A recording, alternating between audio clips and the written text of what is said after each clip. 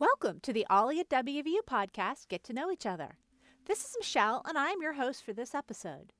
This month, we're talking to Steve Wetmore, Ollie member in Morgantown and former chair of the otolaryngology department at WVU.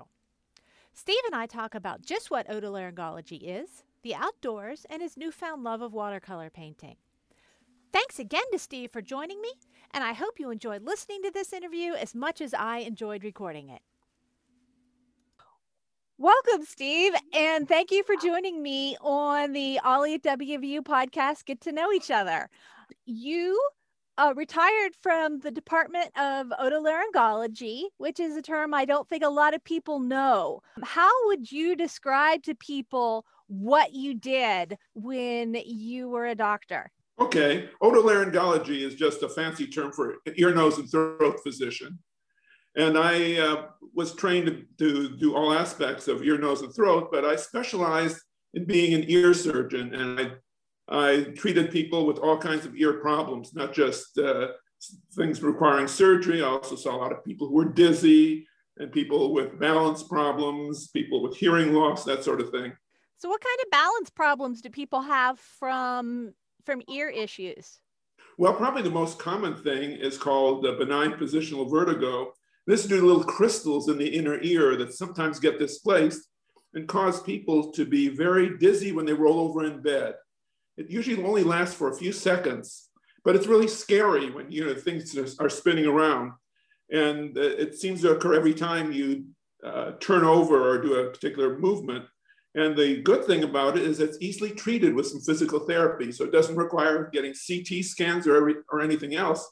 It just requires being seen and treated by a physician who understands what's going on. So people were very grateful that, that I and physicians like me knew what was happening and could treat them appropriately and cure them. It's the most common cause of dizziness that we see, and it just occurs. It occurs more commonly as people get older. We're not quite sure why it is. These little crystals in the inner ear tell people where they are in space. And when they get dislodged, they cause an abnormal sense of movement. When you turn around, you feel like you're spinning because these crystals cause that. And the treatment consists of some physical therapy that removes the crystals from where they're causing symptoms to a place where they don't cause symptoms. How is it different from motion sickness?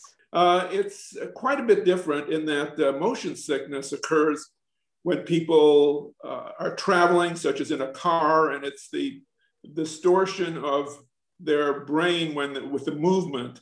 And it's not, motion sickness is something that's usually lifelong. It isn't easily treated, although medication can help.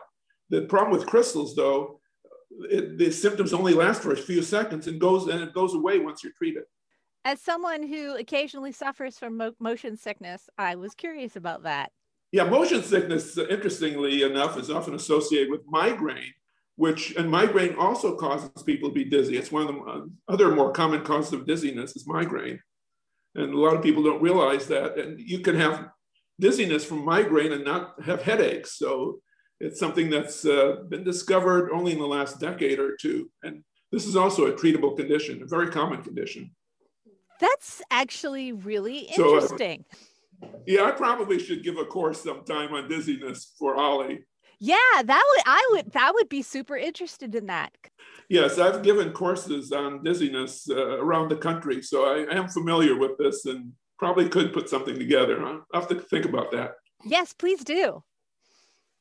You said in your brief bio, you came to Morgantown in 1988.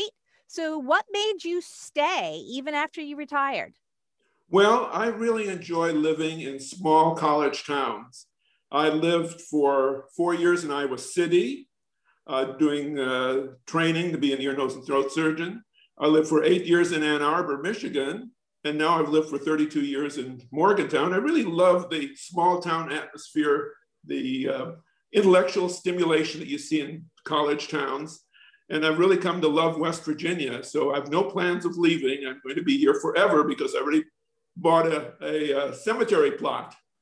So I'm going to be here for eternity.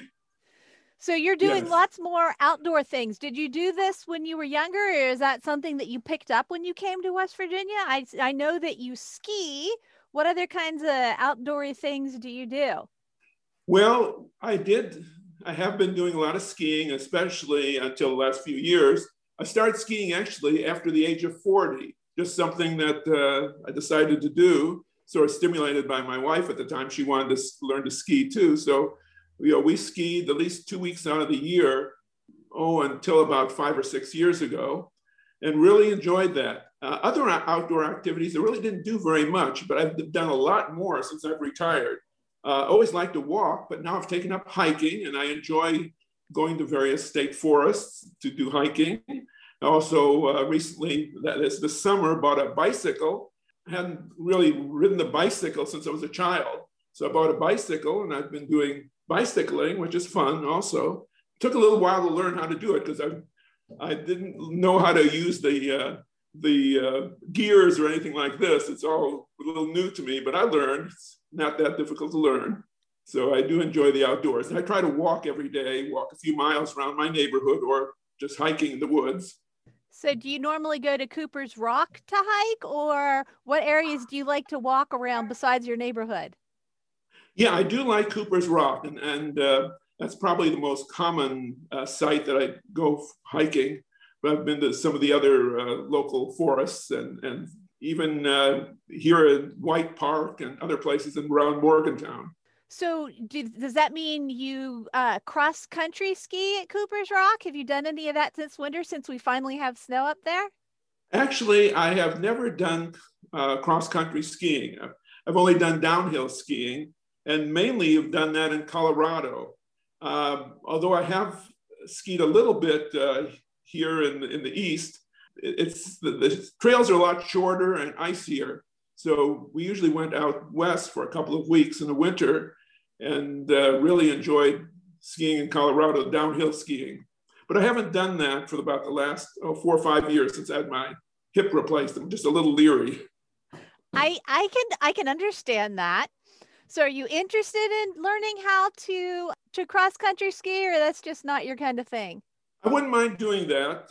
I think if I had a friend who was interested in doing that, and I have some lady friends who are interested, so if they show some definite interest, I'll be willing to learn. That's cool. We were at Cooper's Rock on Saturday, and there were a ton of cross country skiers out there. A couple of snowshoers, and then a couple people who mistakenly thought they could hike in knee deep snow.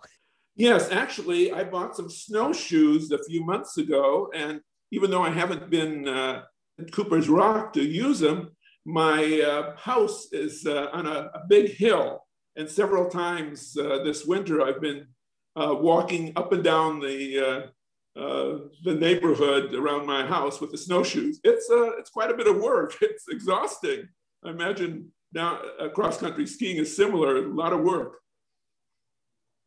So, what other hobbies have you taken up since you retired? I know you said you're doing lots of different stuff now. Well, I've always been interested in reading for pleasure, but when I was working, I just didn't have much time to do that. The only time I had to read novels was when we went to Aruba for 2 or 3 weeks a year. But now that I've retired, I'm reading a lot more and I really enjoy it. I have a huge library. I have thousands of books. And I have to admit, it wasn't mainly books that I bought, but my wife was an avid reader also. And so I really have lots and lots of books to read. I belong to a book club. But the other thing that I've taken up that's actually new since retirement is watercolor painting. And that's really been a lot of fun. I take classes over at the Morgantown Art Association. I go up once a week, and also sometimes I do things at home. I have a couple of workbooks on watercolor painting. And it's a whole lot of fun. I realize that I'm never going to be really good at it. In fact, among the people in my class, I'm probably the worst painter. But then again, I'm not competing with anybody. It's fun just to do it myself. And I can see improvement in what I'm doing. So I really enjoy that. That's a thing that a lot of people tend to get confused, I think, about their hobbies, is that they think they have to be excellent at it. And I think with a hobby, the only thing you really need is just to have it make you happy. I agree, and that's how I felt about skiing. Also, as I started skiing when I was relatively old, I got better as I went along, and I could do a few difficult trails, but I usually skied on moderate trails, and I usually actually skied by myself. My wife didn't like skiing with me because she felt self-conscious, and so we'd go off skiing alone, and it was actually fine because it's sort of you against the mountain. You don't have to compete against somebody else, and there are different styles. I like the bumps and so forth. She liked the fast downhill, so it worked out well. We would get together at lunch and afterwards, and enjoyed each other's company. But skiing was something we did separately. So going back to, did you do any art stuff when you were younger, or is this what if you didn't, what made you start doing watercolor after you retired? Well, the only art training that I ever had was probably more than 30 years ago when I lived in Little Rock. My wife and I took a course from the Art Institute one summer, and I learned how to paint oils. But I only did that, for a few months, and I never did that again. And I never did watercolor. And so coming here to Morgantown, I thought, gee, I'd like to continue after retirement, continue to be involved in art. And so this seemed like a good way. And so I'm learning how to do the watercolor. So it's a lot of fun. What draws you to painting in general versus other kinds of art like music or writing or photography or anything like that? Well, I had done photography in the past also. I did have my own darkroom and all that. That was fun. But now with digital photography, it's a lot different. You don't have to go through all the hassles of printing your own pictures. But I think it's the challenge, the originality, the creativity that's associated with art. And it's a lot of fun. Music, for example, is something that I just know nothing about, and I can't carry a tune. So it just doesn't seem a good fit for me. I just, it's not that I'm not good at it. I just don't know how to do that. And I've no great interest in doing that.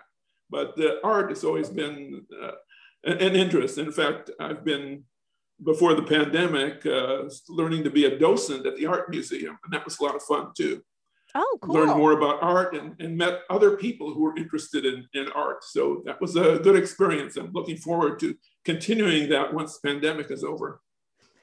So what kind of things do you like to portray? I guess I think of watercolors as being like oceans and landscapes and stuff like that. I know nothing about art, so I tend to think of oil painting as more like, portraits and pictures of people and things like that. What do you like to portray when you're painting? Well, I like the watercolor because as opposed to oils, which take a long time and you have to be fairly precise, with watercolor, you can put the colors out there and they sort of mix and match and sometimes produce results you aren't even expecting. And you can manipulate the canvas. As far as what I've been doing, it really varies a lot in class, but I've also been doing landscapes, seascapes, mountains. And in fact, at class last week, we did portraits. And the way we did it is that our instructor had us bring a portrait, and I brought a portrait of my oldest daughter. And then we made a black and white image of it and then painted it in black and white. So I learned how to put her hair and her lips and her nose and everything else on the canvas. So it was a lot of fun, and it turned out fairly good. She liked it. I sent a copy of it to my daughter. And what else have you done to try and keep your sanity during the pandemic? Well, certainly the Ollie classes have been great. I've been taking a lot of Ollie classes. The thing that I missed during the pandemic is traveling. I've done a lot of traveling in my life, and unfortunately, the pandemic has precluded travels. I used to go to Aruba a couple of times a year where I have a timeshare. I've been there many times. And in the past 5 years, I've traveled to Italy a couple of times, been to Spain, Morocco, Ireland, Germany, Alaska. And unfortunately, with the pandemic, it's prevented me from doing this. And that's something I really look forward to continuing after I retired. Hopefully this summer things will open up. We'll see. So what do you like best about traveling? I think it's all the new things that you see. I was traveling with one companion who didn't want to go to all these churches. That one church is just like another church, but I didn't feel that way. I mean, everyone was unique and different and sort of exciting, and to see all these buildings and natural structures that are around the world, it's really very stimulating, intellectually stimulating. Plus, you see the culture and you enjoy the foreign foods. I really enjoyed eating all of the various foods. When I was in Morocco, we ate camel, and I'll tell you, it doesn't taste like chicken. And I have no desire to eat it again, but it's fun to do things like this. So I hopefully we'll continue once the pandemic is over. We'll see. I think when I travel, I like to just see how the world looks different versus talking to people, because every place, even I've noticed even in West Virginia, like even if you go on a hike, just the difference between, as you go up the mountain or go down the mountain, how the landscape changes just fascinates me. But I think all that is very stimulating. I agree. And I've been to lots of other places too. And actually years ago, I was to Israel and Egypt, and it's so exciting, to see these structures that are 2,000, 3,000, 4,000 years old, like the pyramids, and then to put my feet in the Sea of Galilee and know that other people have done that like Jesus. It just, blows my mind, but it's really a lot of fun. I've been to lots of different countries, including Russia. I've been to India several times, Korea, Vietnam, Cambodia, to China, lots of countries in Europe. It's a lot of fun. It's very stimulating. So where haven't you been that you want to go if you've been to all those places? Well, I haven't been to Japan, and I haven't been to Australia, and I also want to go to Portugal. I haven't been there yet. So there's still a bunch of countries that I'd like to visit. Plus, I haven't really done a whole lot of traveling in the US. I haven't been to many of the national parks. I've not been to Yellowstone, for example, so I want to do that. It's pretty fascinating. Where besides Yellowstone do you want to go in the US? Well, I want to go back to the Southwest. I haven't seen very much of that, although I did go to the Grand Canyon about 3 years ago.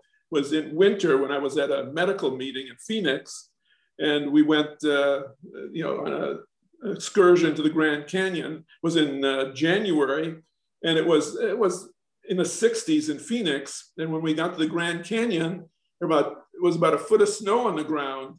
And we couldn't do a whole lot of traveling around the Grand Canyon because it was during one of these government shutdowns, and the walkways weren't cleared. And it was, even though it was open, there wasn't, they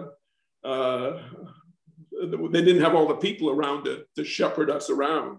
But it was a lot of fun. It was so dramatic. I mean, it's incredible to see the natural beauty of the Grand Canyon. But we didn't hike into it.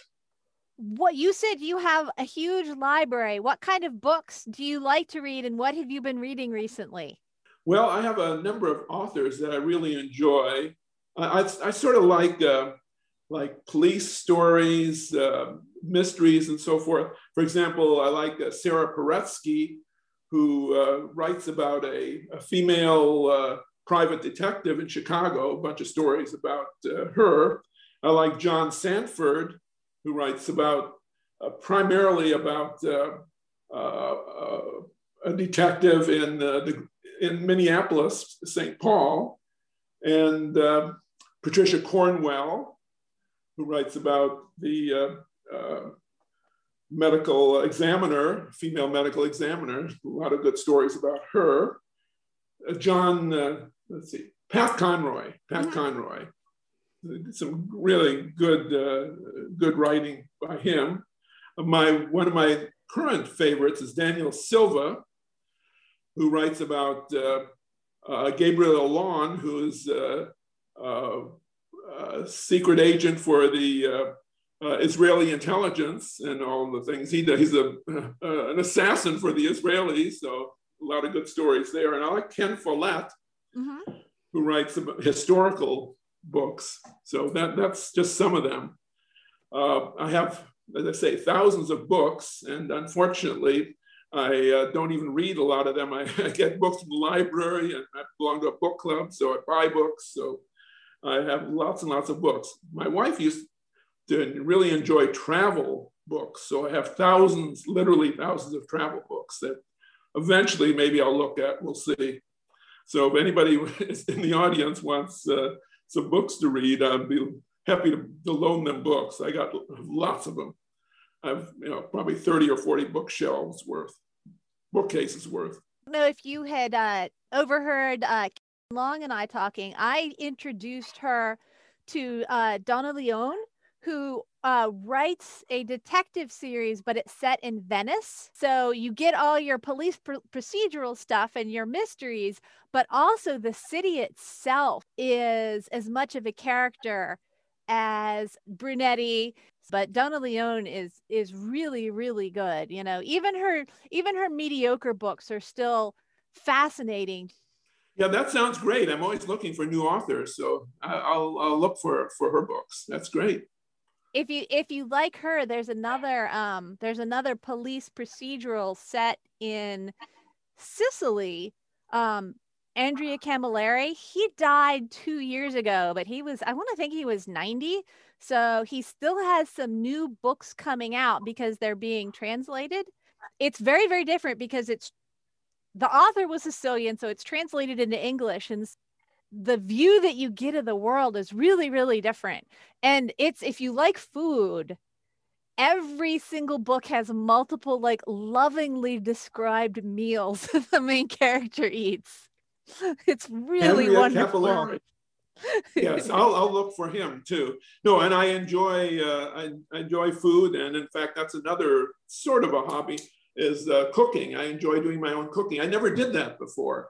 When I was married, my wife always did the cooking and didn't want me in the kitchen. But now, as a widower, I enjoy cooking. It's a lot of fun. You can have some creativity in the kitchen. So and plus you get to eat it. Is there any particular kind of cooking that you like? Because obviously in Northern West Virginia, there's a ton of Italians around here. And so that tends to be my favorite, having grown up here, is trying to recreate Italian things. Is there any particular kind of food that you like to make, or just everything? Pretty much everything, although I did learn how to make several Italian dishes because my previous girlfriend was married to an Italian, and she learned how to cook really well Italian food. So I've learned a little bit about cooking Italian, but I like everything. I've tried to learn some baking, and it's fun too. I love baking because it's both art and science in a way. You have to get the leaveners right, or it's going to fail terribly. But there's still so much you can play with your flavorings and things like that. I love to bake. It's just happy. Yeah, I agree. Yeah, and again, I really enjoy eating all the foods that I make because, and I used to buy canned soup. I stopped doing that and just make my own soup. It's so much better. And it's super easy. There are so many things that when I was little, I thought would be difficult to make. And they're like, oh, well, this is simple. I just put it on the stove and walk away. Yeah, it's amazing how easy it is to make things like soup. And as you say, it doesn't matter really what you put in. You can put pretty much everything and anything in there, and it'll taste better than what comes out of a can. One last question for you. What is your tip for making the world a better place? Because we all need a lot of that right now.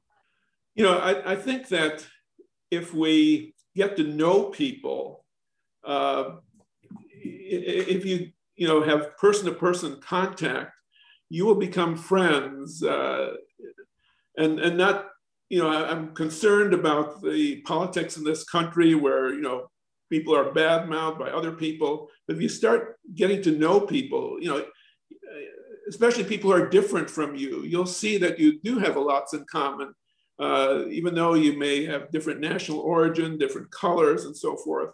But I think just getting to know people is an important aspect of getting along well in the world.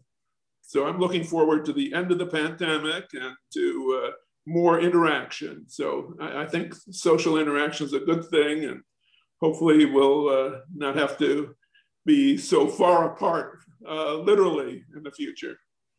Well, I am looking forward to actually seeing people in person when we get back to OLLI classes. So is there anything you'd like to add before we close out here? Not really. I think it's good getting to know people, and I appreciate your interviewing me, and hopefully, this will be some food for thought for other people. Well, I appreciate you taking the time to talk to me for this. This has been a lot of fun, and I really enjoyed talking to you. Thank you again, Steve. And thank you, Michelle, and have a great day. Thanks again to Steve for joining me, and thank you for listening. If you would like to join us on this podcast, or if you know an OLLI member we should interview, please reach out to us at olli@hsc.wvu.edu. That's OLLI at hsc.wvu.edu. Until next time, take good care and be kind to those around you and yourself.